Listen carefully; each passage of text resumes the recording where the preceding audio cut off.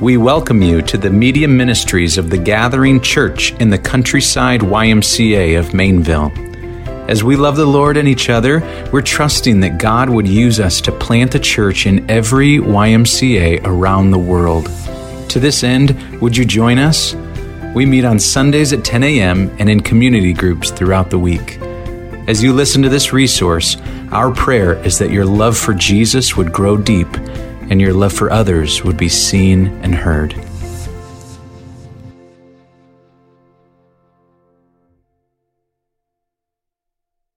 Shall we begin? All right. Well, this summer we're going to start something called the 5 Solas. And if we could have the slide up there. The 5 Solas, it's a historical term, okay? It comes in the context of the church fighting for the purity of the gospel. And so there was 5 cries to bring the church back to orthodoxy, back to purity, back to what we needed, okay? And it's in Latin, so don't get freaked out. It might be a little bit weird, but we've got both the English and the Latin. I think you should know both, okay? So we're going to spend the first 5-6 weeks on Sola Scriptura, which means Scripture alone. Some of you in the back might not be able to see that. We're going to spend 2 weeks on Solus Christus, in Christ alone. We're going to spend time on faith alone, sola fide, grace alone, sola gratiae, and sola Deo gloria, the glory of God alone. And so this will be our 10-week time of studying, and it'll be a little bit different for you because usually we take a book and we go through it verse by verse, chapter by chapter. And this one is going to be a little bit more historical, a little bit more theological, and we have got to, as a church, be grounded, especially in these 5 areas. And so for this Sunday, I want to give you a visual. I want to give you an image that will help you remember, and it'll carry your way through, especially this next month and a half. And so, I need 5 volunteers. I would like these volunteers to be multi-generational. I'm seeing some older people already clench their teeth like this, going, oh no, is he going to ask me? I might. Okay? So, 5 volunteers. Let's go maybe a young person first. Okay? Ava, you're pretty excited. Come on up here. Okay? Ava, we're gonna have 5 characters, and this is unplanned, okay? You are gonna be the character Feelings, okay? Let's go next character, Forrest. Come on up here. All right. Forrest is the character Experience. All right. Next one, let's go someone a little bit older than these folks. Come on. Who's gonna have the guts? Josh, should we go father, son? All right, come on up. All right, Reason. Josh is Reason. Let's go Randall. There we go. Randall. Well done. Is Scripture. And let's go someone else. One more. Someone. Hale. All right, Hale. All right. And Hale is tradition. Here we go. All right, come on up here. Okay, a lot of tradition. That was a good joke. Okay, so what we're going to do here is that I wrote a poem for you, okay? This poem is called From the Tale from the Ancients to the Postmoderns. Okay, and what we're going to do is we're going to trace from after the canon was closed all the way to the era of postmodernism. Okay, and we're going to see how these 5 characters played out, and hopefully this can be ingrained in your mind and heart throughout this series. Okay, and I'll just give you 5 little instructions as we go. Okay, are we ready? Okay, here we go. In the ancient world, there were characters 3 who worked together in sweet harmony. Each had their role, their purpose, and place. Yet throughout time, our desires grew to replace. Yet nay, I say more, without further ado, you must meet these characters few. First, I introduce Scripture to you. Come on. The forefront, the center, the main character of our story.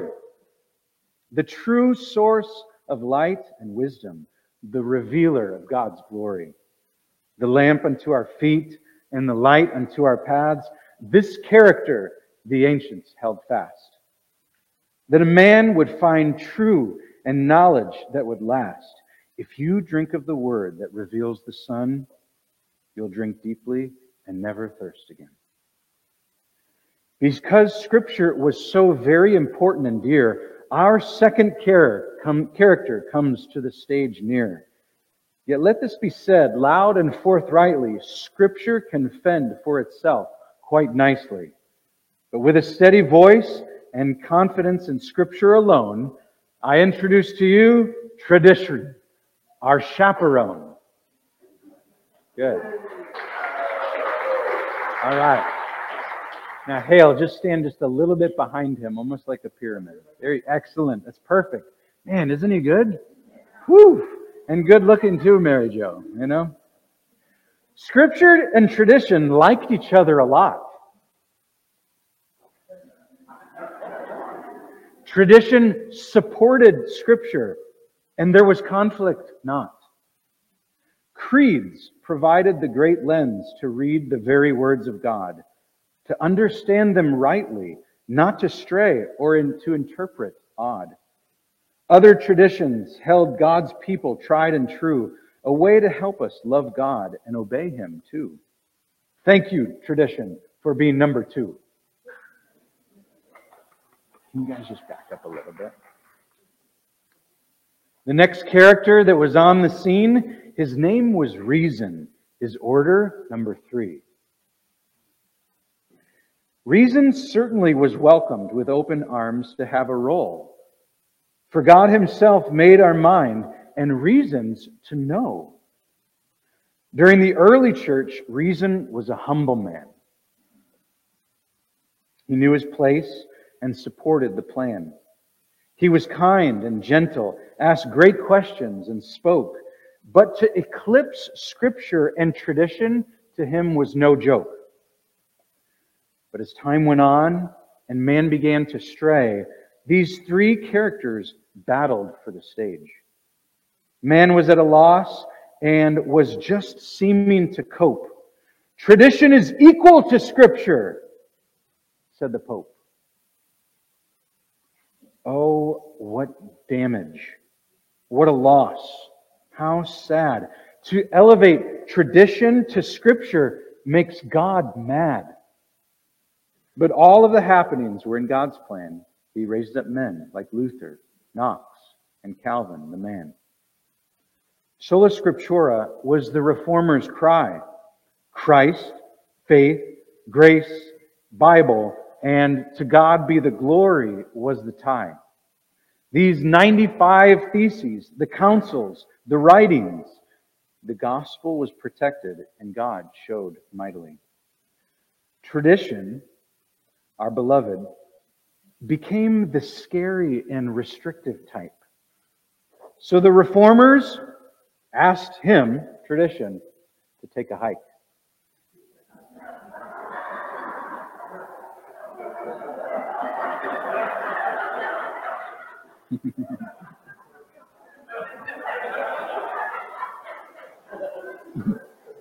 He's real good. Not too far, though. Not too far. Not too far. Yeah, that's good, though. Hold on to that image. While there was much good in the Reformation that happened, while there was much in the Reformation that happened good, without tradition, a vacancy on the stage now stood. Reason! This is your big shot! Step up! Step in! Fill the spot! And so he did. He took the part. He was helped by the French thinker Descartes. The infamous, "I think, therefore I am," was the cry of the modern age. Sadly, reason asked Scripture to get off the stage.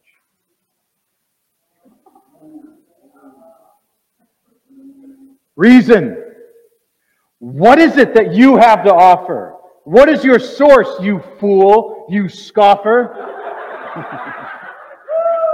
I didn't plan this with you, you know. He's the youth pastor, you know.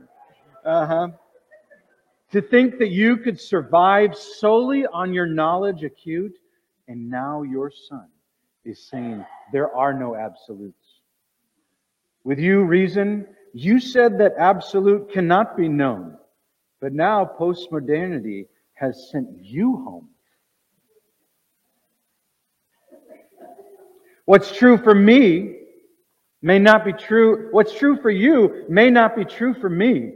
We all have our own truths, and that's fine and dandy. Now, there's no one on the stage.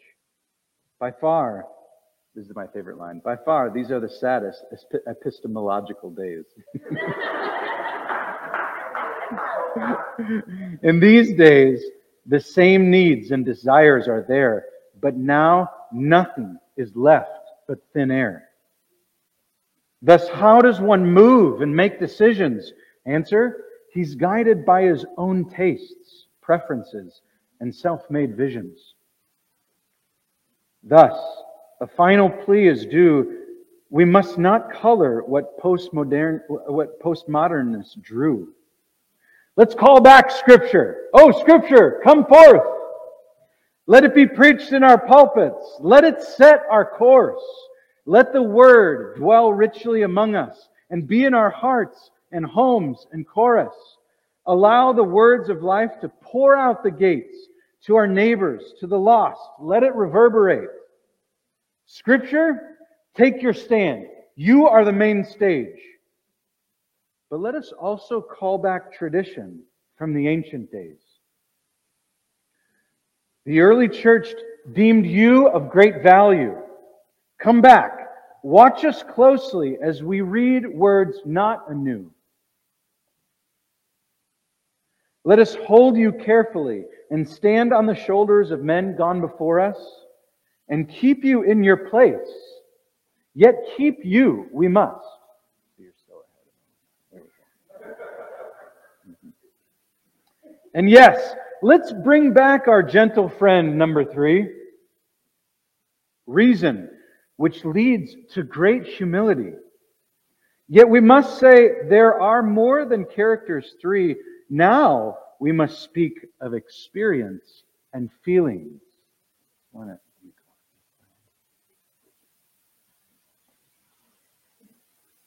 Yes, you too. Come onto the stage. Don't be scared and don't be afraid. Give them a hand and shout out loud. Clap your hands and show them around. Woo! For God made you too. It's okay to cry. Emotions are from God and not a lie. Yet let me talk to you like a dad so you'll believe. Experience and feelings, if not in the right place, can deceive. You must always align what you have experienced with the Bible. Test the spirits to see if they are reliable. The times are strange, the changing of seasons. So get in your place behind Scripture, tradition, and reason. The end.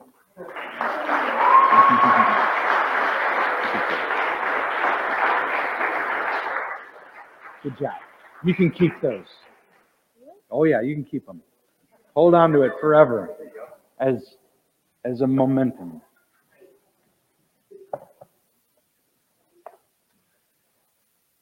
Hartzels, this is for you. Gwen's, this is for you. We keep a copy on every floor. This is the Jesus Book Story Bible. We love it. Read it often to your children. Just for the next moments, we're just going to go through those 5 characters so that you understand, and then we'll we'll close our time in worship. So Scripture. Randall did a nice job, didn't he? He's just got a presence to him. Yeah. When we say Scripture alone, or Sola Scriptura, what we're saying is that the Bible, that the Scripture has the final authority in our life. If you're taking notes, that's what we want to say.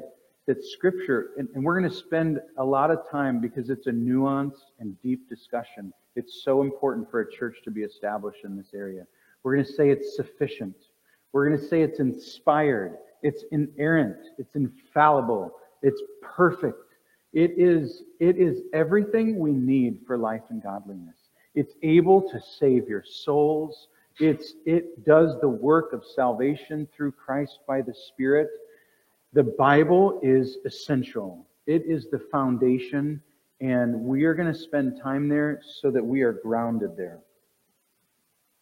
That's the rest of June and a little bit into July.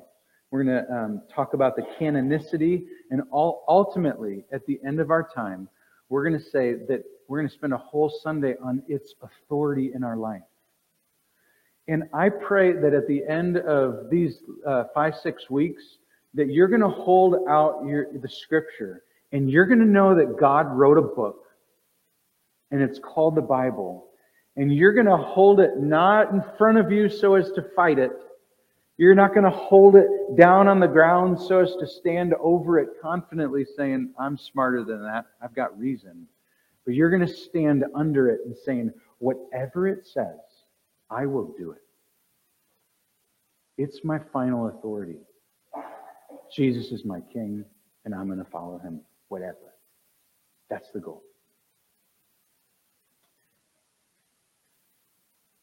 We're going to spend some time talking about how to interpret the Scriptures. Tradition has been, in the poem you heard it, our chaperone. That might scare some of you to use the word tradition. When I say tradition, I mean especially the creeds of the faith, the Apostles' Creed, Nicene Creed, things like that. I don't mean, every year we whip out the candles and, this is what we do. We do potlucks, every so often. That's our tradition, okay? What I'm talking about with the early church especially is the guardrails of interpretation of the Scriptures, creeds.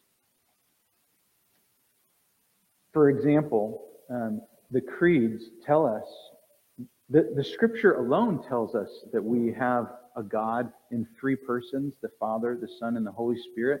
The Father is not the Son. The Son is not the Holy Spirit, and the Holy Spirit is not the Father. The Holy Spirit did not die on the cross. The Son did. The Father doesn't indwell us. The Spirit does. They are all God. There's God in three persons, yet they're distinct. Yet each one of them has a positive affirmation that we can say the Holy Spirit is God, the Son is God, the Father is God. And because in the early church they saw that and said, we need to hold fast to this, or else the church for the rest of the time will go astray, we can come to the Scriptures every morning, every evening, and not have to have the Scriptures prove to us once again that the Bible is true and that the Trinity is a real thing. We can come to it with a set of presuppositions that are healthy. Presuppositions that are consistent with historical church orthodoxy to say, coming into this, knowing that the Trinity is affirmed and true. And I'm going to stand on the shoulders of men who have gone before me. When I was in seminary, I had a really great professor that gave me 2 bits of advice. He said, hey, Mike, when you preach, make sure that nothing that you say is new. Because if it's new, it's not true. And then he said, what does that mean, Mike? I'm going to just tell you. Don't be weird and don't get weird. I've seen a lot of guys that take their pulpits and they start getting weird in order to be creative and crafty, in order to build a crowd or whatever, but how you build His church is feed them good food. If you handle the depth, God will handle the breadth, but give them what the Bible says. Right after the heels of that, he told me about a guy getting weird.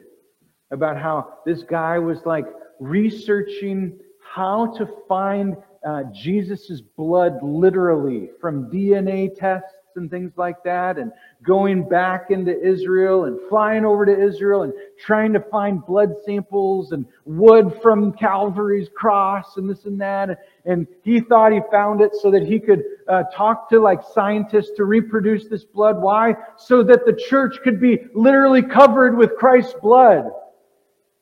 And he said, don't do that. Don't do that.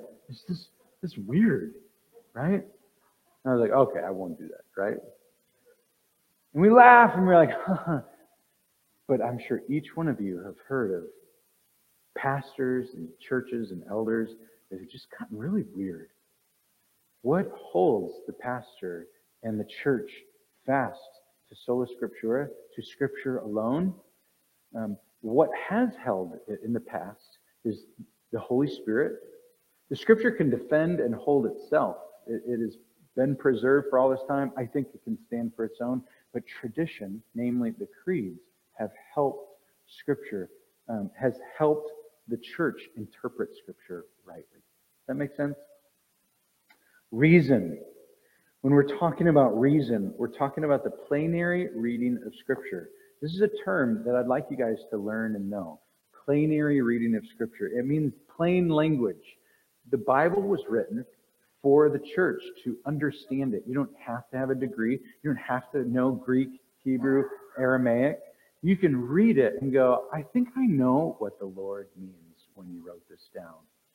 And when we say reason, we mean that God has given every believer. That is, after He has opened your mind and heart and eyes to the things of God, He's given you a mind to understand the things of Scripture. To reason with it, not to argue with it, but to make sense of it. The challenge is, when you read Scriptures, for instance, and we're talking about character number 3 here. This is Josh holding the green sign, reason. When we're talking about number 3, it is often easy to bring your mind to Scripture and think that you're smarter than it. One area in church history that they went astray was that during the scientific age, they read the passage in the Psalms that says, from the rising of the sun to its setting, the name of the Lord will be praised. And they said, we know better than this. Sun doesn't rise. We go around the sun, and the moon goes around us. And how in the world do these dumb authors, these writers of Scripture, how could they think that the sun is rising? The Bible, not written in the scientific age, is writing in such a way, and they didn't understand this, writing in such a way where they experience it, where they write it as they are seeing it. It's called a phenomenological way of writing. The phenomenon is happening, that the sun is rising, and that is what they're seeing, and they're describing it. Yet, in the scientific age, if one verse seems off or not scientific, then the whole thing is off. And they bailed on it. And they believed in science more than the Scriptures. Experience and feelings. These two other characters we have to talk about. We have to welcome them to the table because everyone's talking about it. And so we have to make sense of these two, experience. And so let me just say about experience. Hey, Christians, we are meant to experience God. You don't have to be afraid of that word. The Bible is true. The Holy Spirit is true. And God is meant to have a relationship with you, not just so that you would stand on truth and agree with it in a mental assent. But He wants you to experience it in a real and tangible way, the love of God in Christ Jesus. The challenge is, and I think everyone has identified this or knows this, the challenge is that when you do experience something in the Christian life, you want to try to experience it again. You want to take your experience and either blueprint it on the next Sunday you come to church, or you want to blueprint your experience on someone else. And if they or you don't experience that, then what you're doing is what's called legalism or behavioralism, because you're saying you must experience the Lord in the same kind of way I did last Sunday or whatever. An easy trap for all believers is this. You're singing this song, it's wonderful, you just start crying, and it's just like the Lord is meeting you through this. I've seen the evidence of your goodness all of my life. And you're just celebrating the promises of God, and you're just in His presence, right? And then next Sunday, you're like, where's that? I ain't feeling it this Sunday. And it's easy to go, because I didn't experience it like I did in the past, then something externally is wrong. Maybe some guy played a wrong chord. Maybe the sound is off. Maybe this guy, singing next to me is too loud, or he's trying to sing harmony and it's just bothering me or something like that. Or maybe I just didn't get whatever it is, and you start building your Christian experience off of one experience or two experiences. That is why experience needs to take the back seat in our faith. It's the fourth or the fifth player. It certainly isn't front stage. Does that make sense? Is that a good visual image for you to hang on to? Another way we sometimes err in experience is self-help books, where we open it up and look to only help ourselves through other means than the Scriptures. So when we say Sola Scriptura, that it's our final authority, sometimes our heart goes, if it's our final authority, maybe it's like step 7, and I'm going to try steps 1 through 6, and I'm going to look at everywhere else except Scripture to get help. When God Himself, Psalm 121 says, hey, I look to the mountains, and where does my help come from? It comes from self-help books. It doesn't. Can self-help books help sometimes? Yeah. Are there some smart things to do? Yeah. Of course. Is it our final authority, and should we blueprint it on someone else or our own life? Feelings. The last one, and then we'll close our time. Feelings. I remember growing up and being discipled, going through this curriculum that laid out this train. And the front of the train was fact. And the next train cart was faith. And the next train cart was feelings. And I, at a young age, was encouraged, hey, don't place the feelings in the front train cart. Don't do it. It'll fail you every time.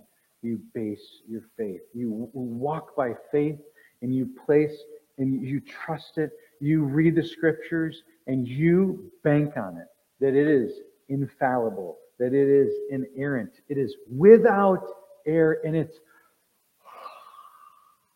God breathed. God wrote it. You walk in that faith. And then when you're feeling up or when you're feeling down, you go, you know what? That's just a part of life. I'm going to trust Him with my feelings too. Fact, faith, feelings. How do we err there? When we, base our walk with the Lord on warm fuzzies. Does the Lord give warm fuzzies? Yeah. Like, what are some better ways to describe that? I don't know, but somehow the church has grabbed onto this idea of warm fuzzy, right?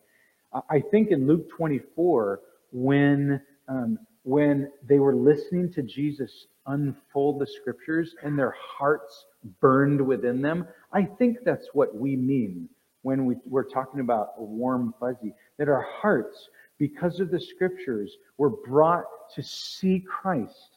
And in so doing, our love and affections, the epistles say, were stirred towards love and good deeds. And so after a sermon, when you go like this, sweetheart, that really got me. That really got me, right? And we're talking about those warm. What we're talking about is that our hearts were burned. Now, will every song, will every sermon stir you in such a way on equal plane? No, I don't think so. I don't think so. I was told that sermons are like a slow drip, or like Bible studies, like a slow drip. It's often not like this shower where you just, I'm just getting it all. It's like, I needed that today. That drip, drip, drip. It's the normative way that God usually works. Not extreme life transformation, although He does. But when you, day after day, keep coming to the Word, despite how you feel, when you come to church and sit under God's Word, that He slowly transforms your life more and more into His image. He forms you to be more like Christ. Scripture, tradition, reason, experience, feeling. Let's pray that the Lord would stir our hearts for His Word, that we would be men and women who love Him and follow Him. So, Father, we need You and we love You, and we thank You for how You have worked in history and how You're going to work in our lives. Lord, would You stir Your church now to love and good deeds? Would You help us keep the Bible front and stage center? I pray that we would not love tradition more than Your words, even when they're hard. I pray that we would not fall in love with our reason and our intellect, but we would hold fast to the promise that we need to trust You with all our heart and lean not on our own intellect, experience, or tradition, but that in all our ways we would acknowledge You and that You would make our path straight. Lord, be the Lord of all. Be the Lord of our experiences. Be the Lord of our feelings. Lord, forgive us when we have put our feelings and experience front stage, when we've put them on a pedestal, when we've even discipled and counseled others. Lord, help us to hold fast to the word of truth. And where it says in Philippians, where we hold it out, so that we would be a light like shining stars in this universe, holding it out, the word of truth. We're asking Your Spirit to carry us along this summer so that we would delight in the gospel and not graduate from it. And we pray for the dads. Lord, that they would do the best and greatest thing in their calling, that they would make the scriptures that point to Jesus the most important thing at their home, in their home. That they would read it aloud, that they would memorize it, that they would allow it to sink deeply into their hearts, that they would share it often with their wife, with their kids, with their neighbors, with their friends, family. That's our prayer, Lord.